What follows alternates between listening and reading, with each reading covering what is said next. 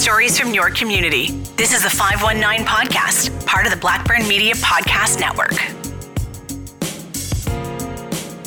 In 1881, London's Thames River played host to one of Canada's biggest maritime disasters.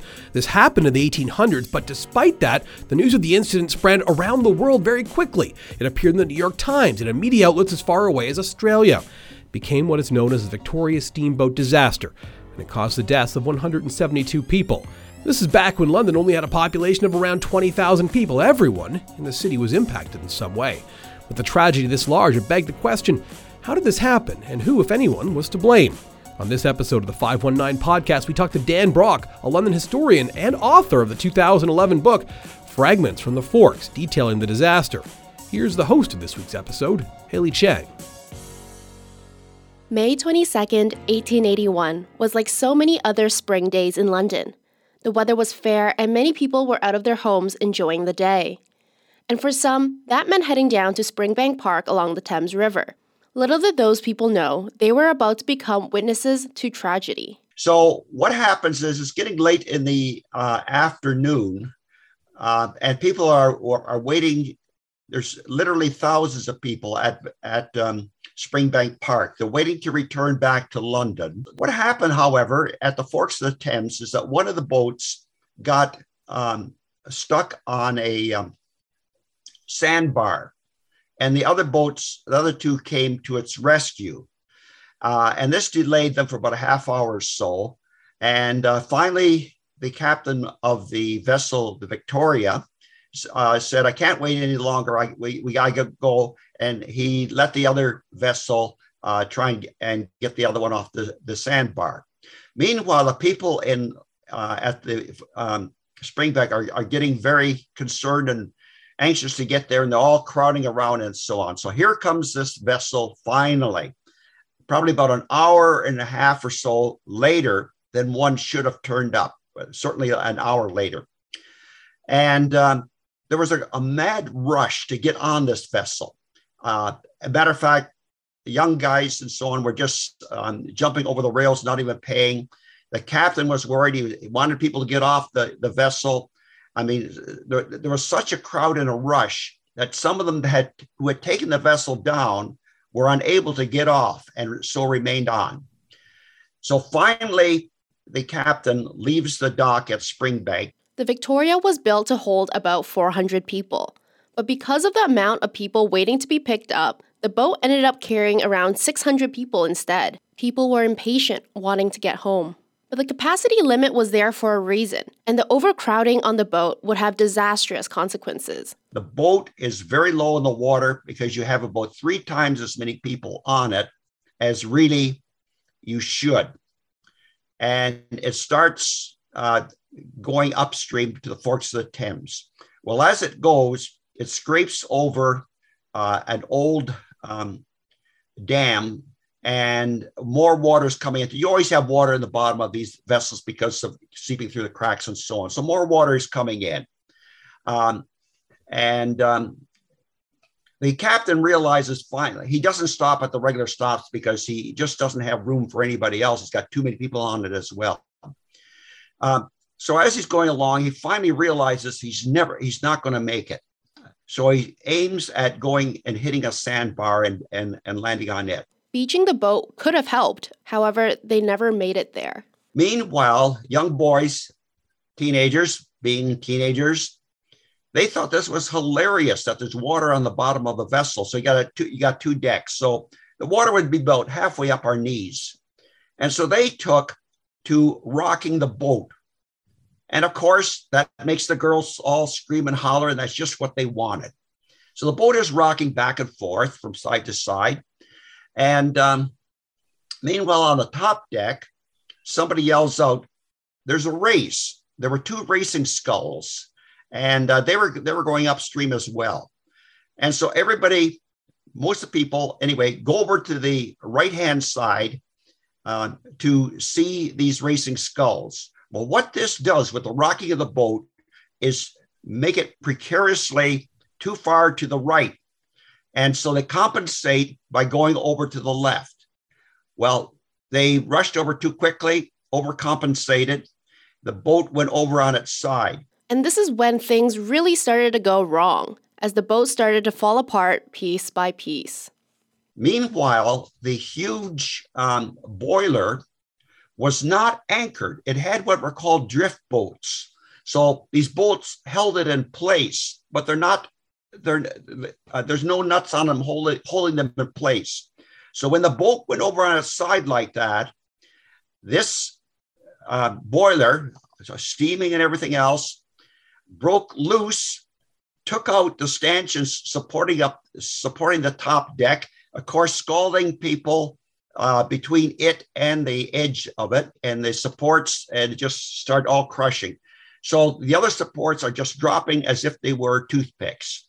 And so you got the top deck crushing on the bottom deck.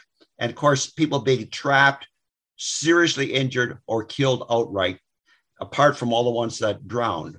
And so basically, this is what you have. The boat ends up on its side, facing towards the left bank, which would be the side that we would know as Riverside Drive and so on is on. Okay, so that essentially is what happened. And unfortunately, the boat sank or went over on its side, capsized, in one of the deepest spots. On a boat carrying around 600 people, 172 deaths were reported, including a third of the crew. That is a significant amount of deaths. With a tragedy of this magnitude, with this many people dead, the question becomes, how could this have happened, and how could it have been avoided? The fact that you have this, it's a heavy boiler, and so I guess they figured, well, we don't need to anchor it. It's not going to go any place anyway. However, if the boat turns sideways, it's going to come out of these areas, and that's exactly what happened. If it were anchored in, things wouldn't have been quite so bad as far as the entire top deck collapsing. Even the way the Victoria was built was like it was being set up for disaster. It used the hull of a boat that had already sunk, not a great omen for a new boat. The vessel before was the Enterprise, and for some reason or other, whether it was partly destroyed by fire or whatever, it sank in the Thames and was beneath the water all winter before they resurrected it, so to speak, and then they built and extended it.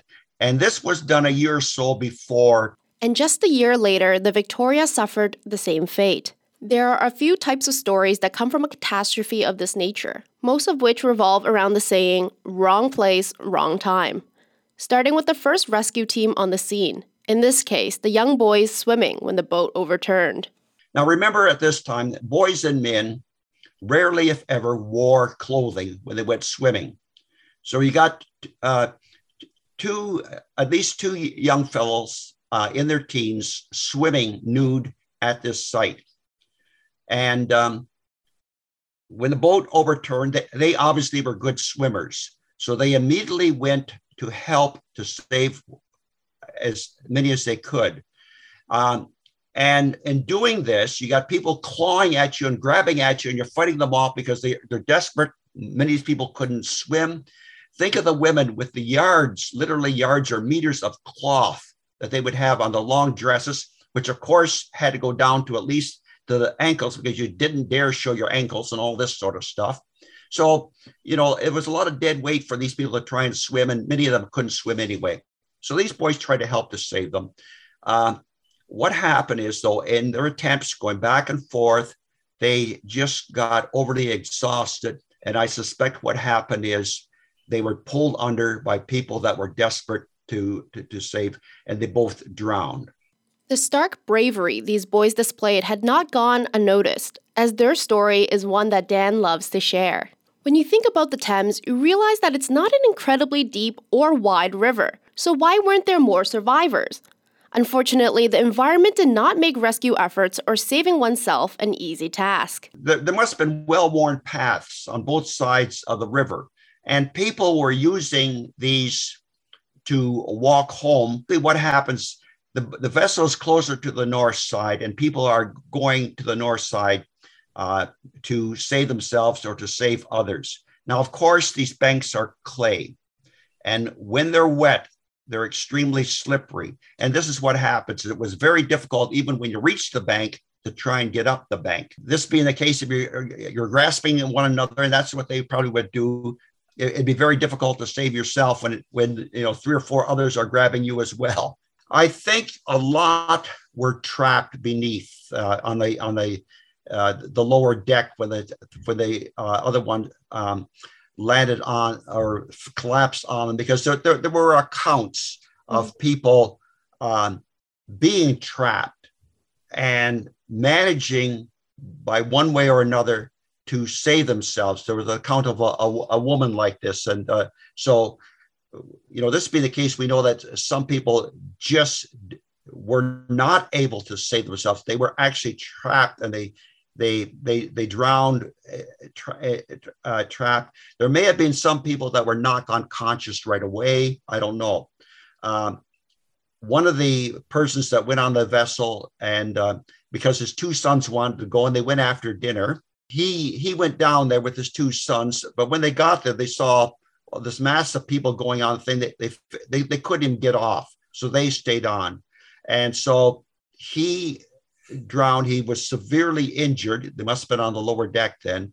And he had his arms around his 2 sons. So all 3 of them drowned. And all 3 of them were buried in Woodland Cemetery. So you get this. On the other hand, you get some people saying, I didn't even get wet, because they were on the opposite side of it. And when the boat turned over, they held on or whatever it is, and they were able to stay dry on the edge of the vessel. So you get many, many stories, different stories like this.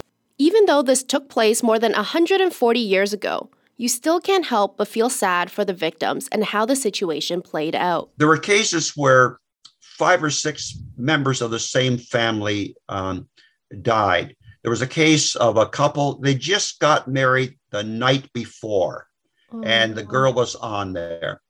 Now, the story we all know are of the 2 young lovers. They were engaged, Fanny Cooper and Glass was his first name. I can't think of it right now, but they both drowned on it. And so you have the typical Victorian thing where the 2 hearse are coming. They live maybe 2 or 3 blocks away, are coming and meeting, and then they proceed side by side to the cemetery and are buried in the same plot. And there's a monument to both of them. In one case, there were members of 2 or 3 generations that drowned. I think Coughlin was the name of that family. Certainly, a couple of the parents' children died, and 2 or 3 of their grandchildren. There is nothing more unsettling than to have to assess the damage done at the end of the day. Rescuing efforts or salvage efforts, because the people were drowned, continued all night. There are images of people, a bonfire on the north side of the river, and people with torches, trying to save people.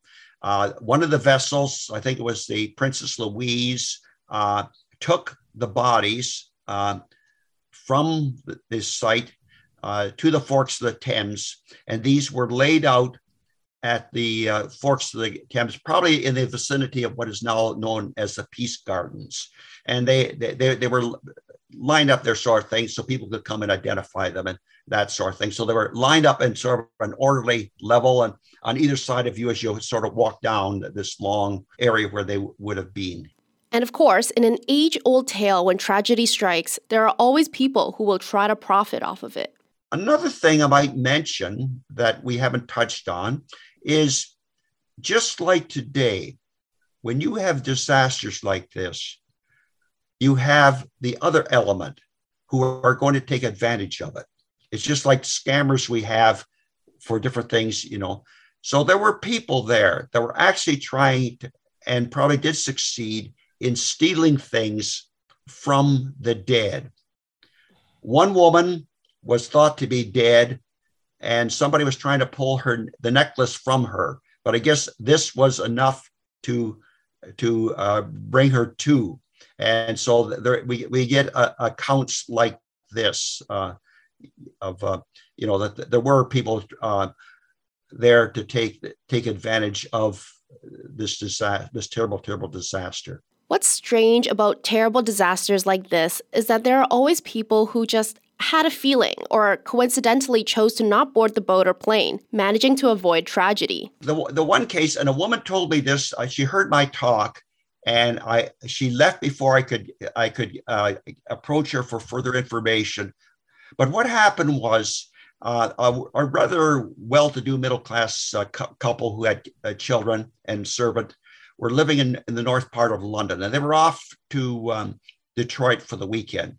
So they left the children with the servant girl and gave her money to take the children to Springbank on Victoria Day. The night I should mention that the servant girl was Irish, Roman Catholic Irish girl. She had a dream, and that something terrible was going to happen at Springbank Park the next day. And she, being superstitious and so on, was bound to determine they were not going to go. So you can imagine what it was like for this poor servant girl when 2 or 3 kids had their hearts set to go, and she steadfastly refused to take them. Fast forward through the use of telegrams and so on like that, because you had telegraphs, the parents got word of this terrible, terrible disaster and thought the worst. They, as soon as they could, got on a train and came to London. Imagine their gratitude to this servant girl when they found that by what she did, she may have saved her children. When a near 1% of the population dies in a span of a day, it only makes sense that the London community wanted some answers. Yes, they had an inquest, and I know that the owner of the vessel, or at least the previous one, I think his name was Thomas Westy. Now, he wasn't there at the time. He was a former fire chief as well. At the time, if memory serves me, he was in Winnipeg. But I had mentioned that one of the crew members drowned, and that just happened to be Thomas Westy's son, who a young man in his teenage years that did drown. Blame was tried to be placed on people like him. And again, I think it goes back to what you mentioned about the actual construction of this vessel. These, by the way, had to be shallow, what we call shallow draft. They couldn't be too deep in the water because it's too shallow. You got rocks at the bottom and stuff like that, So mm-hmm. These are paddle steamers with the paddle at the back of it, because sometimes you get them with them at the side. The captain probably, no doubt, came under scrutiny as well as to whether or not he did all that he was required to do. And this is why some of the testimony I get, such as the fact that he tried to get people to stay off the vessel. He asked people to leave the vessel, but they wanted to get home. And the fact that he did not stop at the regular stops. The disaster ended up bringing major changes to London, one of which was the phasing out of the steamboat industry as people lost their trust in it. When something like the Victoria tragedy happens, it's hard to justify its continued use. It's part of the process of learning from mistakes, which is why the story continues to be told today. It's part of our past. There are good things that take place and bad things that take place and so on. It helps us. It's part of the identity of London, and we should know about these things. And also, when I was teaching school, it also serves as a good example. Kids horsing around. That was one of the factors that got that boat rocking. And we know many times, because of people doing silly things, disastrous things can happen from them. So that it's a good point to note, not only that we honor the memory of these people and remember this as part of the very fabric of London, but also that we learn from it. This episode of the 519 podcast was hosted by Haley Cheng. It was written by Patrick Magermans and produced by Craig Needles. The 519 podcast is a presentation of the Blackburn Media Podcast Network.